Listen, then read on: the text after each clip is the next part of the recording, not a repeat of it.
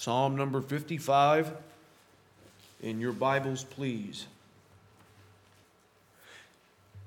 So, one of the things I wanted to share with you by way of introduction this morning is connecting several of the previous Psalms that we've studied and maybe showing how those previous Psalms, particularly Psalms 51 through 55, and I've never seen it before until I had the privilege of studying them for the last several months.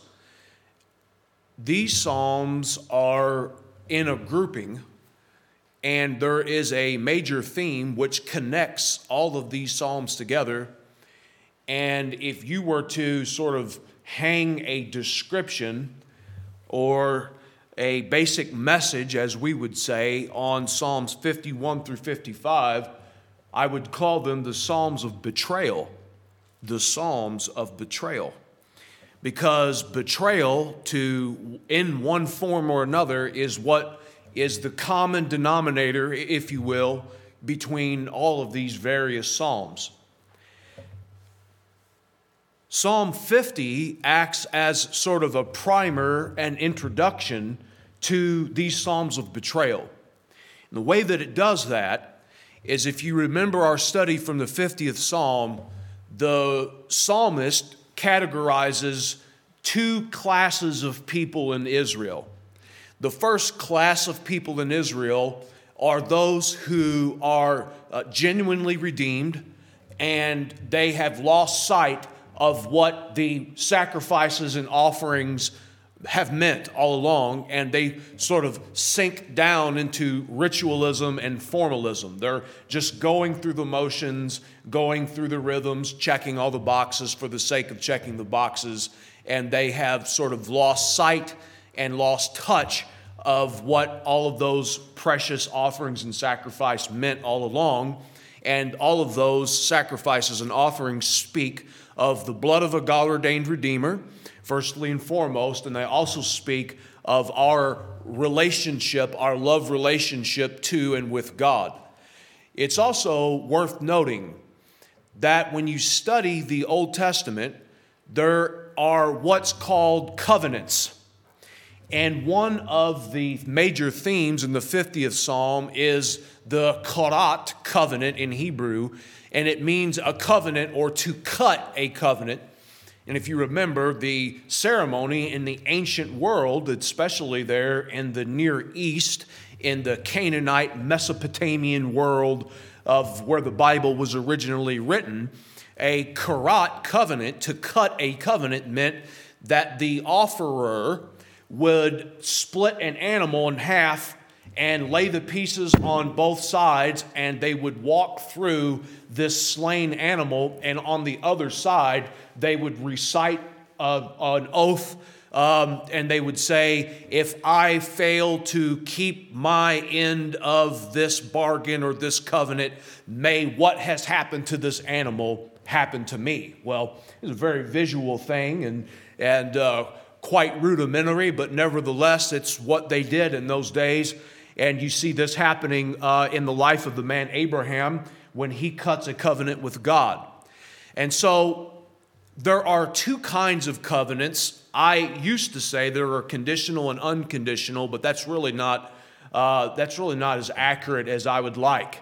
There's what we would call unilateral and bilateral covenants. So in a unilateral covenant, you have one person who makes the promise. In a bilateral covenant, you have two people that agree to the same promise or contract or covenant. The Abrahamic covenant was a unilateral covenant. That's the covenant that God made with Abraham. The covenant on Mount Sinai that God made with Israel through Moses is a bilateral covenant. But it doesn't matter which covenant you're speaking of. If you're speaking of a unilateral covenant where the bulk of the responsibility to keep the contract and promise falls on the shoulders of one, or a bilateral covenant where both parties are responsible to keep the promise, both parties are always responsible. And what's interesting about Psalm 50 is that God, at the end of the psalm, punning off of this karat to cut a covenant language, he says that if the people of Israel don't keep their end of the bargain, that he's going to cut them in pieces. This is a very, very vivid, grotesque even sort of picture that's being painted for us in the 50th Psalm. And what that tells us is that God was not, under the Old Covenant, God was not satisfied, God was not appeased and pleased with the Israelites simply going through all the rituals, formalistic sort of external motions of coming and making their offering and doing the right thing. But God is interested in what's going on the heart level with that human being in him. In other words, in Psalm 50, God is clear that he doesn't necessarily want a sacrifice and an offering of blood and so forth, but God is looking for a heart of thanksgiving. And he actually says that on multiple occasions in the 50th Psalm. What happens is from Psalm 50 to Psalm 51, there is a definite connection between those psalms, because in Psalm 51 is the first psalm of betrayal. And in that psalm, David betrays God, David betrays Uriah, David betrays Bathsheba, the child, and the people of Israel all at the same time. And toward the end of the 51st Psalm, he says something that is very, very heart-searching. He says in verse 16, "For you will not delight in sacrifice, or I would give it. You will not be pleased with a burnt offering. The sacrifices of God are a broken spirit, a broken and contrite heart, O God, you will not despise." In verse 19, "Then you will delight in right sacrifices, in burnt offerings and whole burnt offerings. Then bulls will be offered on your altar." And there's a definite connection between what David says here and what was previously said in Psalm 50. And what we surmise was that David had lost sight of what these offerings and sacrifices really meant on the heart level. What these offerings and sacrifices meant on the heart level was that David belonged to God and God belonged to David, and David and God were in a covenantal relationship with one another. And that these offerings and these sacrifices were merely heart expressions of what is going on in a deep and thriving, passionate and vibrant one-on-one relationship with God. Because God has given all, and because God is faithful, I am to be faithful in bringing my sacrifice and offering to the altar of the Lord. And so what we surmise then is the root cause of why David did what he did and sinned against the Lord. Uriah, Bathsheba, he betrayed them all, himself and the people of Israel, is because David had lost sight of the preciousness of a deep and personal relationship with his God. Then you come into the 52nd Psalm, and David is no longer the betrayer. Now David is the betrayed. And we find that Doeg, the Edomite, the mass murderer of the priests of Nob, in the book of 1 Samuel, we find that David is betrayed by Doeg, the Edomite. So in Psalm 51, David betrays God, Uriah, Bathsheba, Israel, and the little child that ultimately is going to be taken away. But then in Psalm 52, David himself is betrayed. And David is betrayed by a foreigner. But then you skip a psalm. We'll come back to Psalm 53. You skip a psalm and come into Psalm 54, and you find that David is betrayed again. This time, David's not being betrayed by a foreigner. He's being betrayed by the people of Ziph in the southern part of Israel, his own countrymen.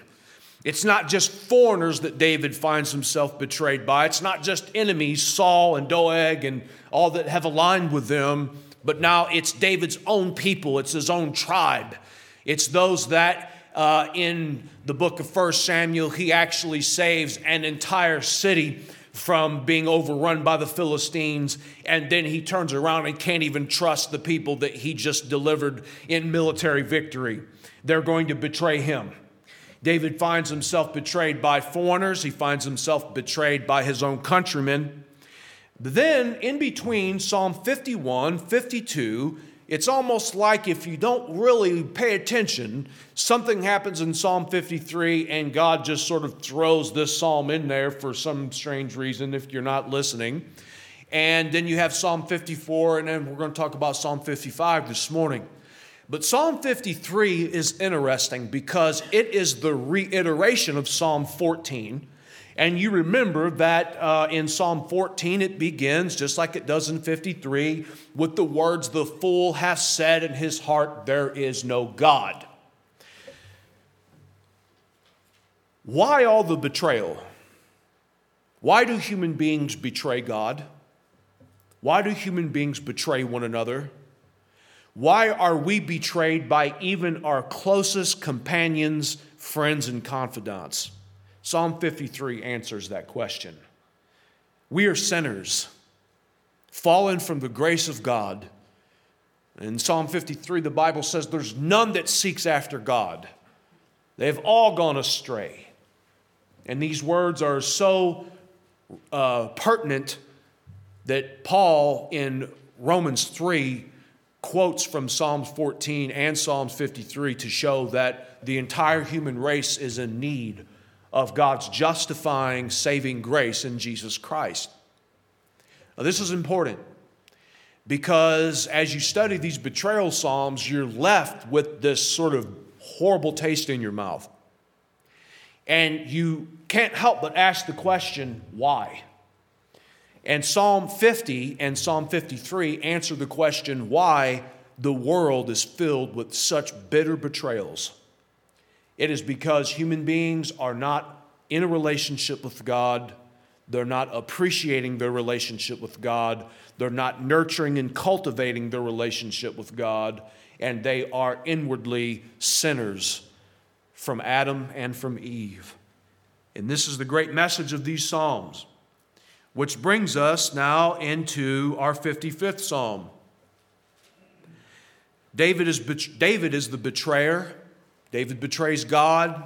Uriah, Bathsheba, the child in Israel in Psalm number 51. David is betrayed by Doeg, the Edomite, a foreigner, and by King Saul, his enemy. Then in Psalm 54, David is betrayed by the people that he just saved, the people of Ziph. And then in Psalm 55, I want you to notice the theme verse of the 55th Psalm is Psalm 55 and verse 13. But it is you, well, let's read verse 12. For it is not an enemy who taunts me, then I could bear it. It is not an adversary who deals insolently with me, then I could hide from him. But it is you, a man, my equal, my companion, my familiar friend. We used to take sweet counsel together within God's house. We walked in the throng. Here you have it. But it is you, a man, my equal, my companion, my familiar friend. Let us come to learn how to weather the storm of bitter betrayals as we consider the way in which King David reacted to these kinds of hurtful situations. I have 3 basic points this morning. Number 1, David's personal anguish. Number 2, life in the big city.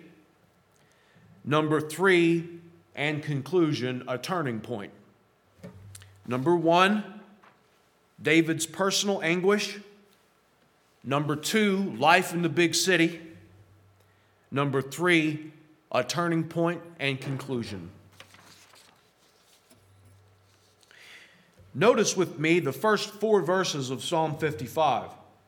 The Bible says, "Give ear to my prayer, O God, and hide not yourself from my plea for mercy. Attend to me and answer me. I am restless in my complaint, and I moan, because of the noise of my enemy, because of the oppression of the wicked. For they drop trouble upon me, and in anger they bear grudge against me. My heart is in anguish within me. The terrors of death have fallen upon me."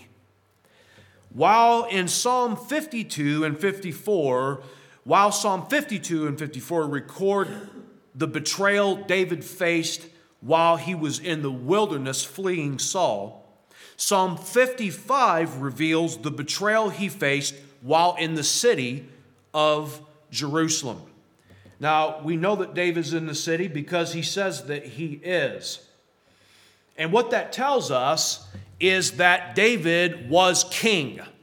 Because if he would have been still fleeing from Saul and the armies of Saul, he would not have been able to be in the city of Jerusalem, which was the capital of Israel at the time. And that was where the throne of Saul was, and the palace, and so on and so forth, and the center for the political life of Israel in this day. And it tells us that David was the king, and it also tells us that David probably had some unmet expectations. Some unmet expectations. You say, what do you mean? Sometimes we expect our situation to get much better once we have entered into our calling and find some fruit doing what God has called us to do. In other words, it may seem like while you are in college that everything is going to be better once you get your degree and you get hired on at the next company. But what you find is once you get your degree and you've completed your course and you've been hired on, that new levels bring new devils. And you find that you have completed your schooling, got your degree, and now you are entering your calling, and it's going to be life happily ever after. And very often we find that there are even greater challenges awaiting us once we take that next step up the ladder rung. You see, that was how David probably was. David probably thought once Saul is out of the picture and God finally removes him and I am installed as the king of Israel, then life is probably going to get better for me. But that wasn't the case, and David learned that the hard way. David was just as troubled, or maybe even he was more troubled when he was the king as he was while he was a fugitive on the run. I want to show you the progression or the digression of the strong language of these first 4 verses. In verse number 2, David says that he was restless. In verse number 4, he says, I am in anguish. And then in verse number 5, he said, fear and trembling. Fear and trembling come upon me, and horror overwhelms me. The terrors of death, fear and trembling, horror overwhelms him.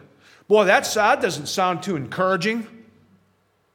But see, that is the kind of feelings, the kind of emotions, the kind of thoughts that we have when we find ourselves betrayed by our closest companions and our familiar friends. The closer someone is to you, the deeper the knife is thrust into your back when they decide to do that. Now, this is a horrible thing.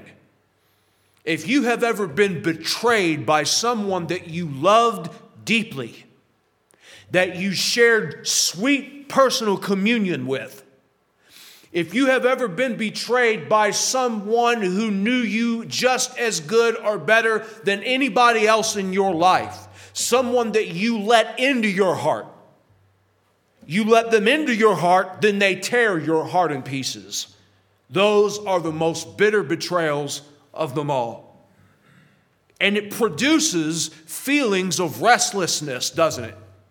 Sleepless nights. I just can't stop thinking about what they've done to me. I just can't get any rest. Make you restless. David said, I'm in anguish. My heart is torn. My emotions are a wreck.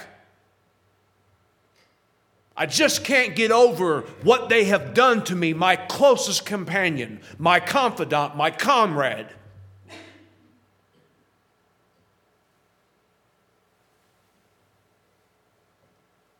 You even feel like you're going to die, or even like you want to die.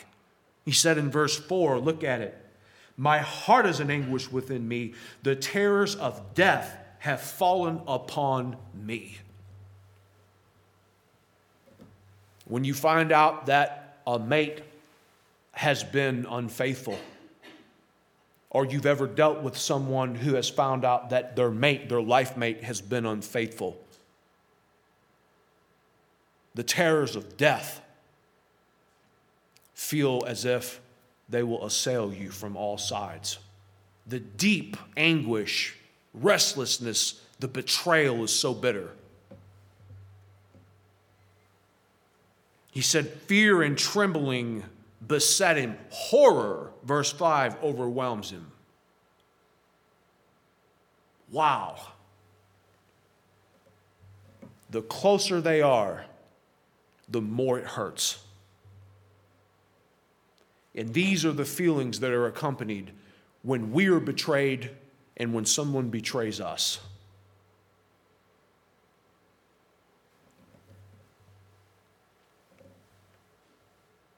Trouble's inescapable.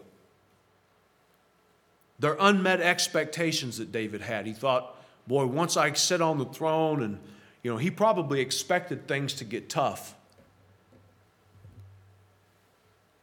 But he found out that his troubles were unescapable. Let's see, look at this, verses 6 through 8.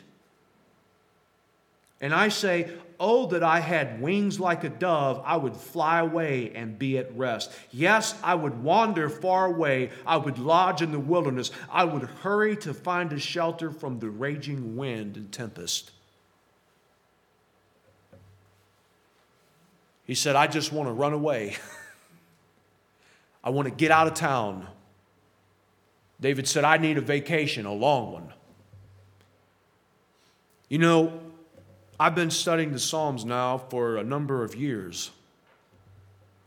I taught them while I was in Illinois, and now I've been teaching them here for, 14, 15 months.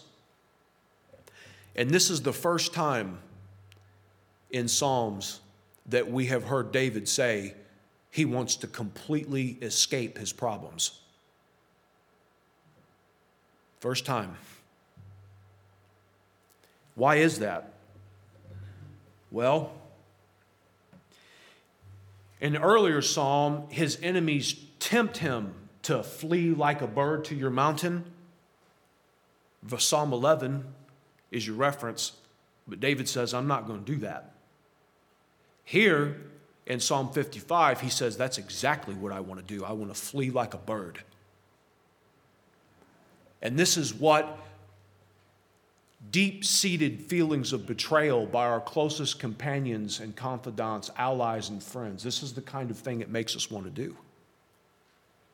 Makes you just want to escape. When David was young and vibrant, David was able to fight and win many great battles. But it is in the late stages of his life and ministry where he finds himself weary and worn out. Does that sound familiar for some of you? When you're young, you can kind of handle it. You may make some mistakes along the way because you're not real smart when you're young. I'm always interested to hear people say they'd like to go back to when they were 16, 17, 18, 19, 20. I'm trying to forget all that. It was a very, very difficult time, and you couldn't pay me $1 million. If somebody said, Pastor Joel, I'll give you $1 million, but you got to hit the rewind button and go back to 18 years old, I'd say, no, thank you. Now, if you let me go back with what I know now, I might think about it. But even then, it's such an awkward time, in your youth. You're so foolish. It's why it's good for young people to stay close to their families for the first few years out of high school if they can. But when David was young and vibrant and full of life and vigor, he was able to take on these battles, and he was even able to have some really great victories.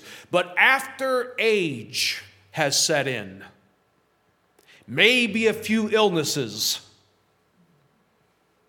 and he's in the twilight years of his life. He's a little bit past middle age, if you understand what I'm saying.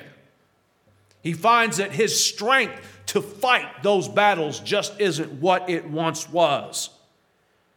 Maybe you had achieved certain milestones and victories in your spiritual life in your youth. But now age has caught up with you as life goes on.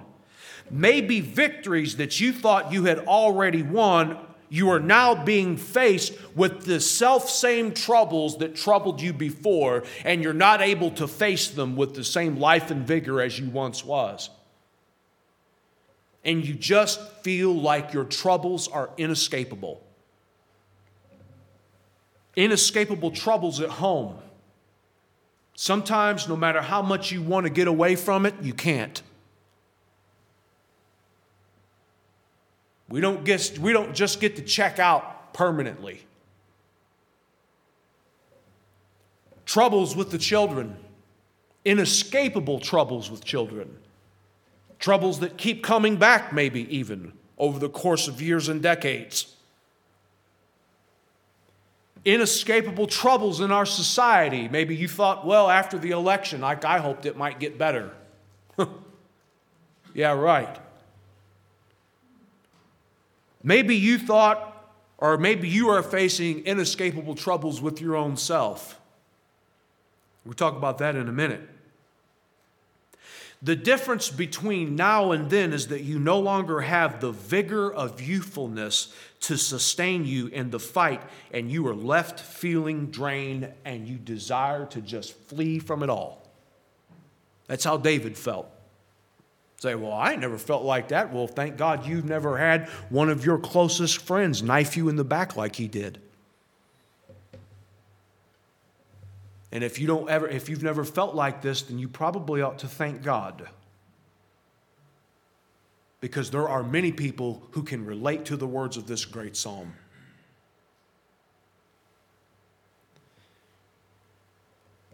Maybe David just had wanderlust, as they call it. There's people now, me and my friend Will Fowler, you maybe hear me reference him so often, but me and my friend Will were talking, and he went to Bible college with a young guy whose family was very wealthy, and every summer he would just check out and go to Europe with just a backpack and the shoes on his feet and go mountain trekking all around. That's fine. But folks, you can go mountain trekking all you want to, and your problems are still waiting for you, aren't they? You can go on vacation. A week, 2 weeks, it sounds awful nice.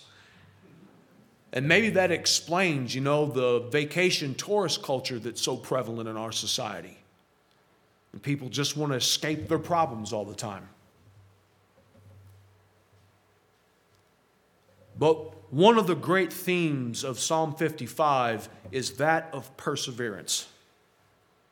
Persevering in faith and in a love relationship with the Lord, even in your old age, when the life and health and vigor that you once had in your youth is gone and drained away. This is the test, isn't it?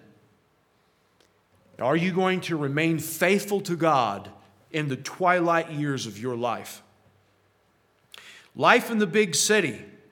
Look at David's description of what goes on in metropolitan areas, 9 through 11. Destroy, O Lord, divide their tongues, for I see violence and strife in the city. It's talking about Jerusalem. Day and night they go around it on its walls, and iniquity and trouble are within it. Ruin is in its midst. Oppression and fraud do not depart from its marketplace. David knew cities well. This is what they're like. I've lived in them, been around them. And it does seem as if on every side in the big city, life is very tough. Life is very fast. Some years ago, they used to say in a New York minute, how long is a New York minute? Like that. A minute in Royal Center is not the same as a minute in New York or Chicago or Los Angeles. Things are much different. Life moves at a faster pace. There's more people and more problems. The enemy within. We might get the impression from verse 2 when David says, "Attend to me and answer me. I am restless in my complaint and I moan. Verses 1 and 2, when he says his enemies. Verse 3, because of the noise of my enemy. You kind of get the idea like the enemy that David faced would have been another outside force like the Philistines. But that is not what David's referencing. Here's a good quote I want to give you. It's not mine. Quote, we have met the enemy and he is us, end quote. We have met the enemy and he is us. Look at what he said. He said, verse 9, for I see violence and strife in the city. And verse 10, and iniquity and trouble are within it. The enemies that David faces are not enemies on the outside of Israel. They're enemies inside the walls of Jerusalem. They're his own people. What does this mean? It means that the culture of corruption, as we would say it today, and that's the culture that we live in, the culture of corruption. Say it with me. The culture of corruption. That's where we are in our modern American society. No doubt about it. But guess what? It's not unique to just us. I mean, if you read the description that David gives in verses 9 through 11 of what life was like in the big city, it sounds an awful like what life is like in all big cities, everywhere, no matter where you are. And what we find is that because we are there and we are sinners, Psalm 53 says that, that's why there's so much corruption in our cities. It's because cities are filled with sinners. And the city has a great hope, though, doesn't it? What is the great hope of the city? It's the same one that David is referencing. The hope of the city is God. What is the answer for the violent problem that we see in Chicago, Illinois? Jesus Christ is the answer. Say it this way.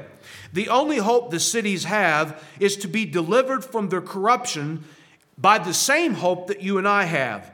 And Christ is our hope. What is the hope of the city? Christ is the hope of the city. The gospel, God himself. When was the last time that we prayed that our great cities would rediscover who God is? Wouldn't that be wonderful?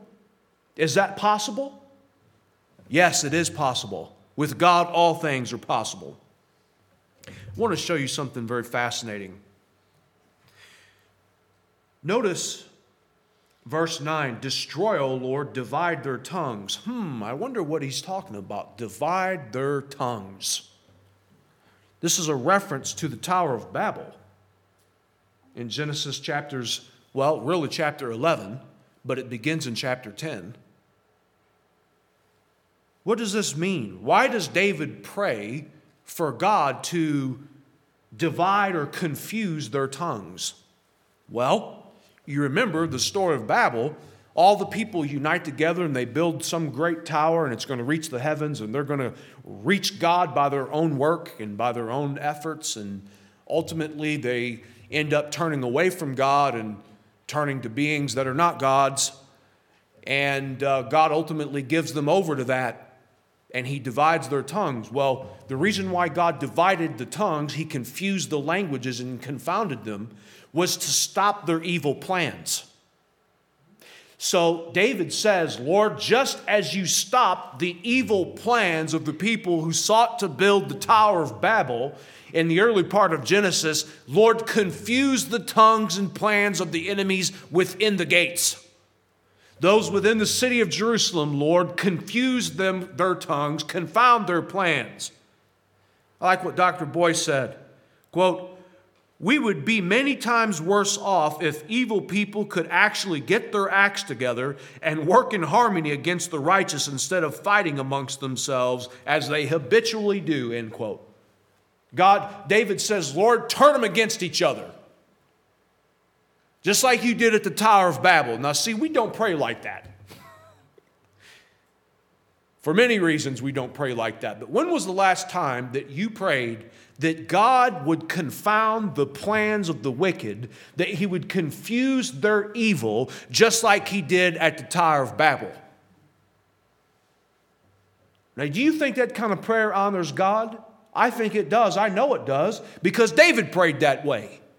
And this is a man after God's own heart. Don't you love these little nuggets of prayer that you find in Psalms? How to pray more effectively? How to pray in a God-honoring way? It's right there in the text, isn't it? It's clear. Lord, confound their language, the plans that they have to try to ruin your work and corrupt your people. Oh God, divide their tongue, scatter them, confuse them. I pray that right now. Okay. Last but not least, we have a turning point. Look at verse 16 in closing. Verse 16 through 18. But David says, "But I call to God, the Lord will save me. Evening and morning and at noon, I utter my complaint and moan, and he hears my voice. He redeems my soul in safety from the battle that I wage, for many are arrayed against me." Look at what David says. David proclaims the grace of God in three moving phrases. Verse 16, he said, "The Lord saves me." Verse 17, he said, "The Lord hears my voice." And verse 18, he said, "He redeems me unharmed." Isn't that wonderful? Don't you see how a vibrant, one-on-one, passionate relationship with God can turn your lament and mourning into joy and praise? This is why it's so important that we stay close to God. Because no matter how close of a friend knifes us in the back, no matter how much we are betrayed by our closest companions, God desires to be closer to us in personal relationship than they were. God is not like they were. God never betrays us. God always answers our prayers. And by the way, God always answers prayers in one of three ways: yes, no, and wait. Just because you're praying for something now and you're not seeing an answer, that doesn't mean that God doesn't hear. God always hears the prayers of His people. It just might not be the time, and it might not be the best thing for you. Remember when I first came here, I said, "Do you praise God for answered prayer?" Everybody says, "Amen, Brother Joel." I said, "Did you praise God for unanswered prayer?" You think of the things that you've prayed for, that you thought or what you needed were the best thing for you, only to find out later that they weren't, that God had a better plan. I can name you, about 10 dozen things in my life that I've found that to be true about. Lord, I need this so badly. God says, no. No, I know what you need, Joel. Just wait. It was the personal experience of God's saving grace in the past that moved David to trust God in his present. Here's another quote. Quote, "This is a prayer in which the psalmist unburdens himself of his anguish, describes the terrors he is facing, reflects on the evil of his foes, asks God for help, and then persists in laying the same things before God again and again, stanza after stanza. This psalm is a lesson in persevering faith." It is also an illustration of how such persevering prayer first changes us, strengthening our faith before God intervenes in response to change our desperate situation, end quote. Hang on. If you're experiencing betrayal on whatever level it may be, betrayal by your own countrymen, betrayal by foreigners, betrayal by your closest allies, persevere in faith and prayer with God. He will deliver you. Let's pray. May we, like David, learn to persevere in faith with the Lord as we grapple with feelings and situations of betrayal.